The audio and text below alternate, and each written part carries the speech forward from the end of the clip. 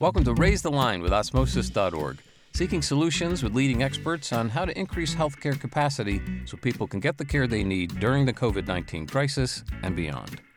Hi, I'm Shiv Gaglani, and today on Raise the Line, I'm really happy to welcome Josh Scholer, one of my new colleagues now that Osmosis has joined the Elsevier family. Josh is President of Global Clinical Solutions at Elsevier and Chief Executive Officer at the healthcare business of LexisNexis Risk Solutions. He's worked in all segments of the healthcare industry in the US over the past 25 years, specializing in data management and integration, application architecture, predictive analytics, and decision support. His role at Elsevier involves ensuring the development and growth of strategy, as well as customer satisfaction. And it's a pleasure to have gotten to know Josh over the last 2 months. I directly work with Elizabeth Munn, one of his peers who runs the global medical education business, who we had on the podcast, as well as Jan Herzog, who runs Elsevier Health Markets. And 2 weeks ago, saw Josh make a major announcement about a Truveta partnership at the One Health conference, which I talked about a bit on LinkedIn if you follow me there. So Josh, thanks so much for taking the time to be with us today. Hey, my pleasure. Excited to be here. So obviously I know a lot about you, but for our audience who isn't as familiar with you and your background, can you tell us a bit more about how you got interested in data as a field and then applying that to healthcare? Oh yeah, that goes back a long time. So I wanted to work from a very early age, started lawn mowing and snow shoveling businesses, I think when I was 8 or 9 with my brother. Quickly got into the first job I could get, which was McDonald's, and then went on to work at a nursing home, but was looking for something that, kind of was also worked the brain. And I ended up getting a job at a company called Dynamark, which was a data management company. And they hired me in as a kind of a clerk in the computer room, teaching me data operations and computer operations. So it happened to be the old Control Data building where Michael Cray invented the very first supercomputer. And we crushed a lot of data at that time. In the very beginning, I was in the banking side of it. And so I was the customer down in the computer room, loading round reels for the guys upstairs that were coding, who would come down and talk to me about prioritizing their jobs. And I would do that in exchange for them teaching me how to code, and got into data science when I was probably a junior in high school, before even college and studies began. So been in data and analytics for a really long time. That's awesome. And then, so obviously now with Elsevier, you play a big role. I mean, there's so much data that you guys can handle and are working to de-identify.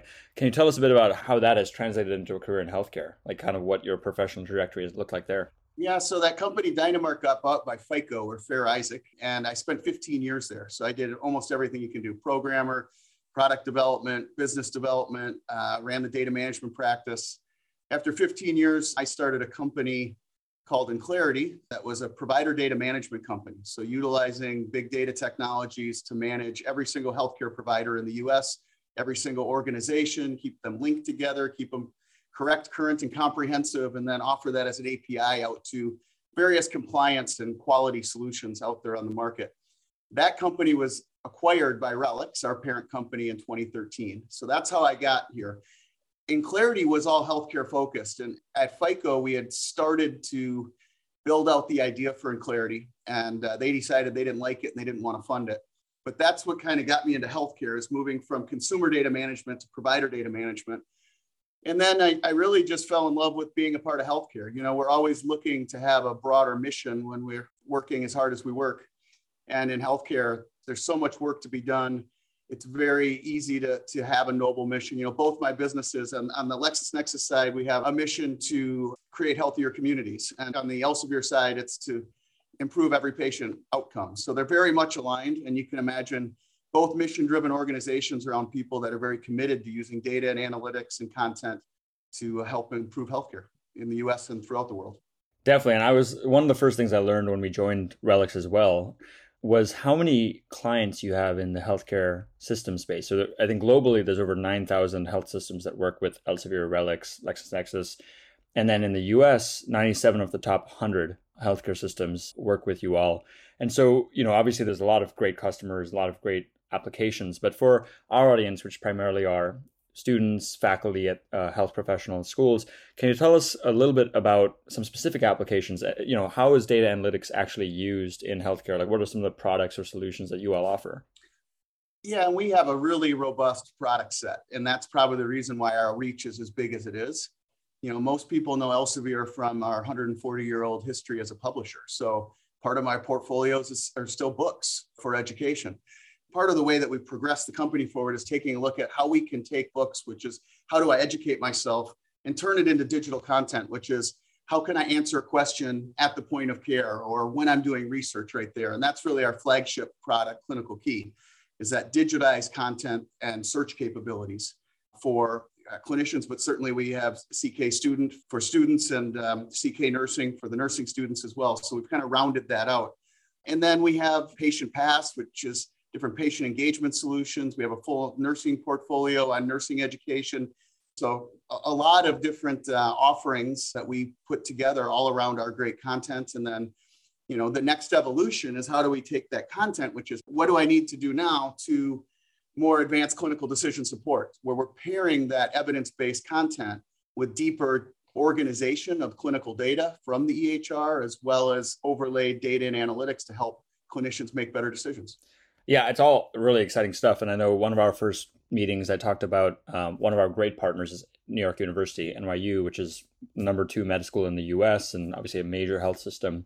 And the work we're doing with them at Osmosis, where they're sending us data on what types of diagnoses their students are seeing in the clinic through their Epic EHR on a daily basis. And then we're sending them back targeted Osmosis videos and content that'll help those students better understand those diagnoses for treatment.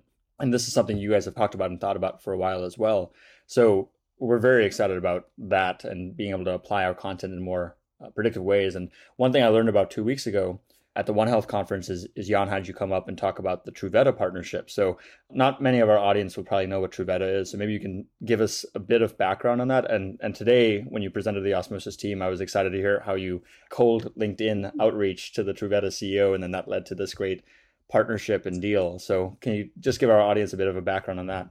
Yeah, absolutely. So it was probably about a year ago. I was on LinkedIn and I saw this press release called Saving Lives with Data, which caught my eye. And so I started reading through it, and it mentioned Terry Myerson, who came from Microsoft, had founded this startup and got funding and had already got 14 large health systems across the US to sign up with him to let him leverage their full clinical data for a research platform. And I thought, whoa, that's a big undertaking. A lot of people have tried to organize that much data. I'm talking about nearly 100 million people, full longitudinal clinical data set.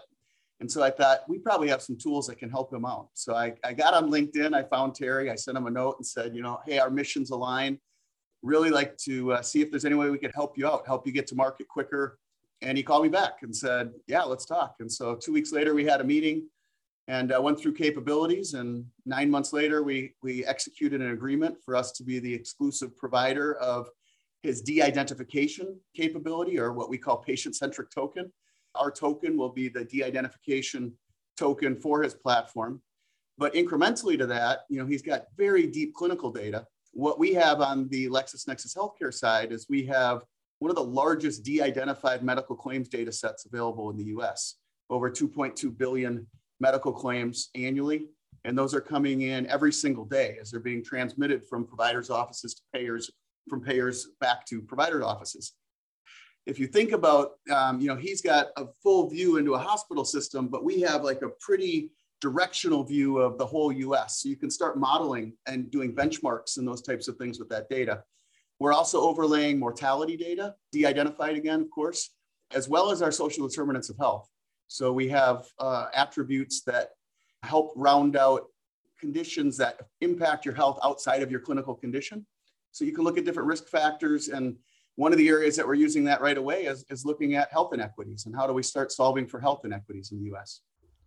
That's awesome. And one of the big focuses of the Raiseline podcast is this transition to SDOH, social determinants of health, value-based medicine. We've had people like Chris Chen, who runs ChenMed, Rushika at Iora Health, and then Vivian Lee, who I know we both know. She was president of the University of Utah Health System, and then wrote this book, The Long Fix, which has become pretty popular, which perfectly timed too, because one of the forcing functions or silver linings of the pandemic, apart from the growth of telehealth and consumer-driven healthcare, which we'll get into, has been this massive surge towards value-based healthcare. So can you tell us a bit more about, with this data lens on the US healthcare system, How do you view what you do at Clinical Solutions and LexisNexis as maybe being part of value-based medicine or maybe pushing towards that? Is it just better measurements, or like how should we think about that? Let's just start with the current spend in healthcare is unsustainable long-term, right? So we have a problem in front of us, and government and private sector spend a lot of time thinking about how we can make the jump from fee-for-service to value-based care. I would say that jump has been slow, because it's hard to change a massive system where the incentives and the reimbursement and the measurements are all in place.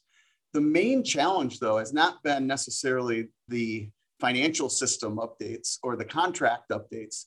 The challenge has been in understanding the risk, right? If you're going to get paid by the outcome, if you're taking care of somebody with diabetes who's very wealthy and eats healthy food and has transportation to their doctor's appointments and can pay for their prescriptions, their risk factor to you as a provider is much different than if you're taking care of someone who's got that same diabetes diagnosis, but doesn't have access to healthy food. They live in a food desert and they don't have access to transportation to get to their appointments, and they can't afford their medicine. So, that this is a social determinants of health example, but there's many examples of that. So understanding how do we enable providers and the reimbursement model to really understand the risk that doctors are taking on and help create success metrics within those risks. And that is in law, like they do have a standard to do that. I think getting the data and driving the right analytics to help both sides understand that has been a big challenge. And we're seeing it more and more in pockets. Certainly the creation of the ACOs, where the providers and the payers are more one group where they're working together, I think is a great way to get started. But if we really want it to work at scale, we have to have better data and analytics to drive that risk understanding as well as the outcomes analysis of what's going on in health. Definitely. I mean, that's a really good breakdown and a very specific and good example of an SDOH. And ultimately, it does come down to risk and being able to predict, as you said, go from just collecting the data to then, taking all these silos of data, which you had mentioned, combining them in really interesting and generative ways, and then using it for prediction so that health systems can make the right decisions and providers individually too. One of my favorite interviews was with our institutional partner, Kaiser Permanente, which is one of the best, I think, examples of a health system that was able to kind of combine both the provider and payer side of things, and now has a med school. And their dean, Dr. Mark Schuster, was on, and they've integrated a lot of this stuff into their curriculum already, SDOH and value-based medicine. So it's exciting to see what the next gen will do there. Another big trend that's related, and kind of going back to your days working in consumer analytics, is the growth in consumer-driven healthcare, right? Digital health companies like 23andMe, which went public last year, also a client of ours. And then also we had the SVP of Walmart Health, Marcus Osborne, on the Raiseline podcast. Lots of companies that traditionally are consumer type companies like Walmart, CVS, are really going into healthcare. What do you make of this trend? Is that overall positive? Does it open up doors to collecting a lot of data? Like, how are you thinking about it? I mean, I think overall it is positive, right? Because it requires engagement in your health.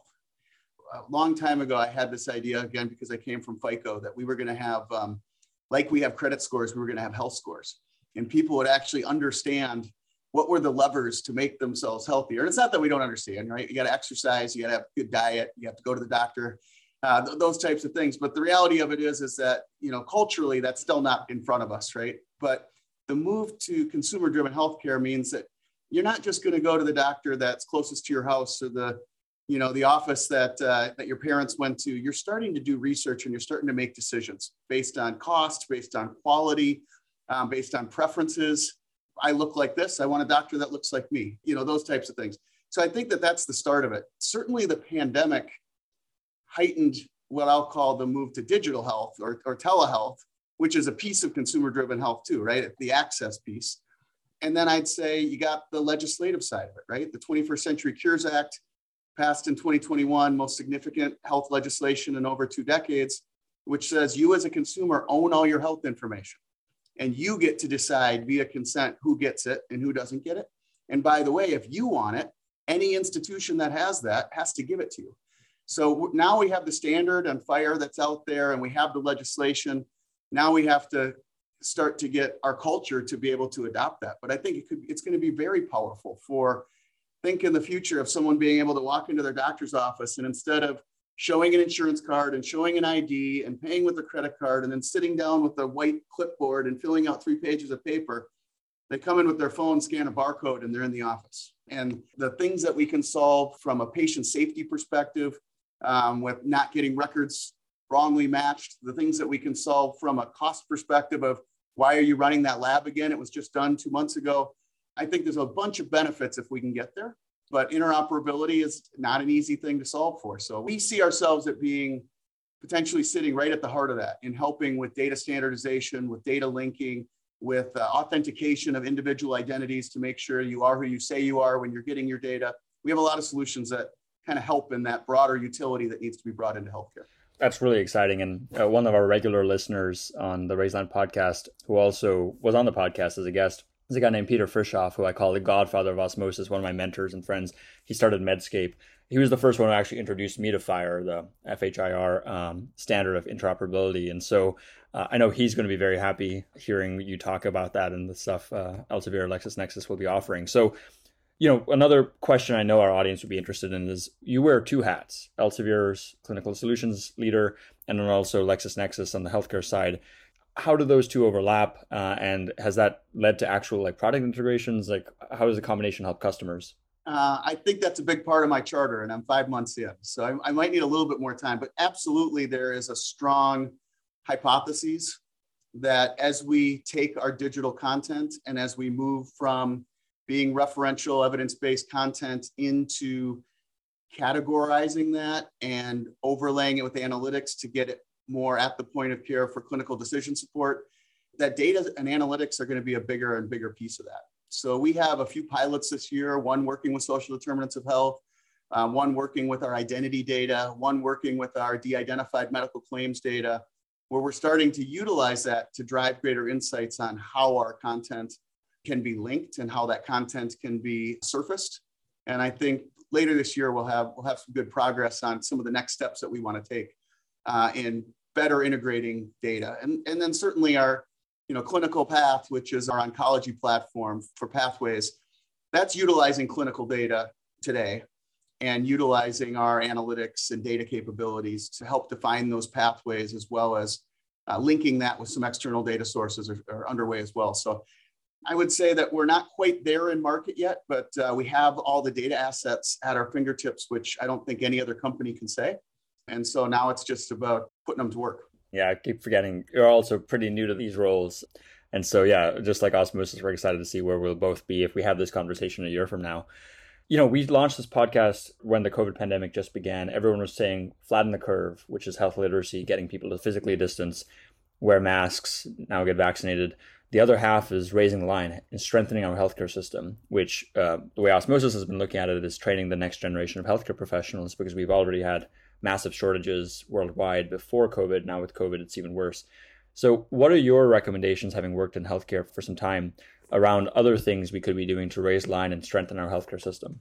Yeah, I mean, what you just outlined around staffing is probably the most critical, right? We need more doctors, we need more nurses, we need more frontline healthcare workers in general to be ready for this. What we learned during this is we have real capacity concerns. If I went to the next level of concern, it's basic equipment that wasn't available during this, right? And then I would also say that the pandemic really heightened the obvious truth that there are true health inequities and access issues in our healthcare system. So those are probably more public health focused going forward. But if you start looking at other global systems, we consider healthcare very clinical only, where I think in a lot of other nations, public health and healthcare are very closely linked. And I hope that out of this pandemic, we start to look at how we can link those a little bit closer. And again, it comes back to, we've talked about it several times, social determinants is a big piece of that, but you can have the analytics to understand what people's deficiencies are or their access issues are.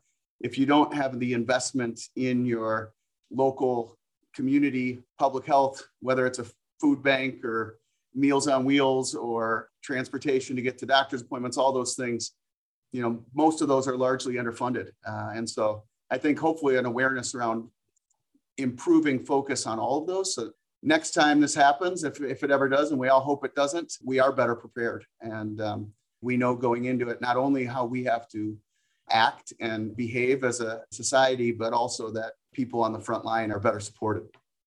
Totally. And actually, that's a good transition to the next question, which is around, if you were to help redesign curricula for medical schools or nursing schools, Osmosis is doing this in partnership with many of these schools to fill in knowledge gaps. Like, what are some of the topics you'd be interested in making sure that the next generation of healthcare professionals actually knows about? Now, you being a clinician are probably a better person to answer that than me being a data geek, but I'll give you my data geek answer, which is I think more and more data and analytics are going to come in contact with clinicians in their daily practice. In some ways, that's starting to be seen as a threat, right? Why do I need these? I think we need to re-level set and do some training. Now, certainly these tools, data and analytics need to advance so that they're actually helpful in all cases. All clinicians have to do more and more each day with less and less time to do it. And so if we look at these data and analytics of driving additional insights to help them do their job better, to make them more efficient, I think some more training around that piece of it would be helpful. And then the other side of it, I helped at George Washington University define curriculum for their master's in public health. And a lot of the things that we talked about on the public health side, I think would be helpful to have a little bit deeper dive in as far as access to resources and, again, that non-clinical understanding of a person's holistic health. Yeah, and I love the idea you just mentioned again of the FICO score, but for health. And, we have a long way to get there, but the rise of digital health companies has certainly helped push us that way. One of my favorite guests on the podcast was Anne Wojcicki, who runs 23andMe. Also, we work with them. We've done a whole course for patients and providers on direct-to-consumer genetics, because when they were coming out, one of the biggest complaints physicians and others would have about any direct-to-consumer healthcare was, would this lead to cyberchondria? People getting this genetic analysis and not knowing what to do with it, or thinking that they would definitely get cancer because of one genetic variant or something. And so a lot of it comes down, as you said, to engagement and education. And I think if anything, it's good that consumers are taking more of an interest and we can incentivize them to take more of an interest in this. But then it's ultimately important for healthcare professionals to accept that data and us to help them by developing technologies so that they can better interpret that data and leverage it as opposed to just being noise, find the signal. Absolutely. I mean, you saw last week on the One Health launch, the first pillar of change is battling the infodemic, right? More data doesn't necessarily mean more knowledge. And I think we're in a unique position to help ensure that, this is evidence-based and it's peer-reviewed and it's not an op-ed, right? We have to really have the highest bar set for the curation of information. And that's really core to our mission at Elsevier and certainly within Clinical Solutions. Totally. And one of the reasons we decided to join up with Elsevier is 140 years worth of providing this trusted healthcare information to professionals and scientists and the masses. So speaking of providing information to young professionals, since the Osmosis audience primarily consists of millions of current and future healthcare professionals, any advice that you would give to them about meeting the challenges of COVID and approaching their career in healthcare, maybe analytics, or just careers in general? Buckle up. It's a super exciting field, super rewarding field, super challenging field. Not only do you have to be wicked smart to be a good clinician, but you also have to have the empathy and the compassion to work with people every day. On the other side of it, it's super rewarding. We're going through a healthcare renaissance. It's been my new term lately, and it's a lot of the topics that we talked about today, whether it's the move to consumer-driven health and digital health and telehealth, the move to value-based care, the new regulations around data access, the pandemic that we're in and trying to get out of. All of these things are changing healthcare more rapidly than it's ever changed before.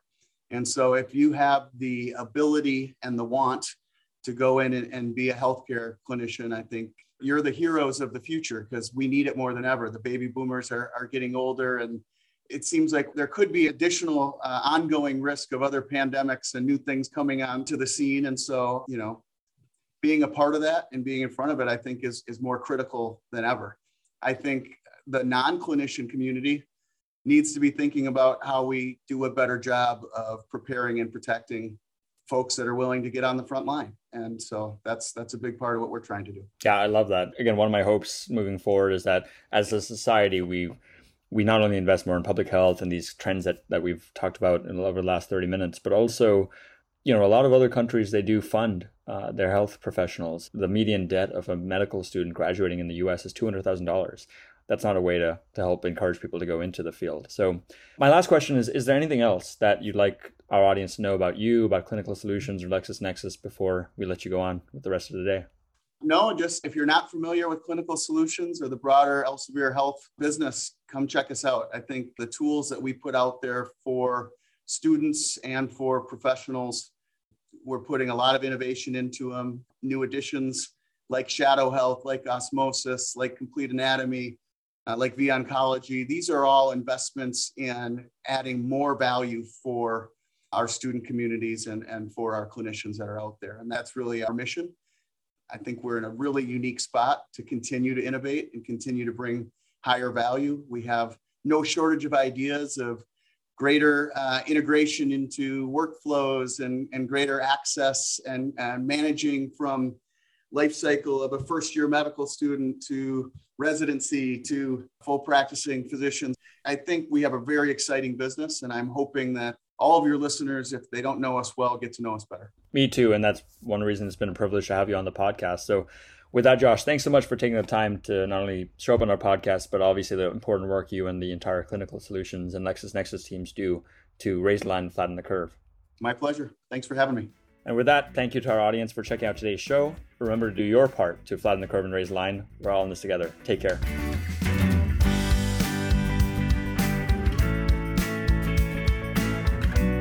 For more information on how you can help raise the line and flatten the curve, go to osmosis.org/COVID-19. If you like this podcast, please share it on your social channels. You can also subscribe to the series and check out all of our podcasts at osmosis.org/raisethelinepodcast.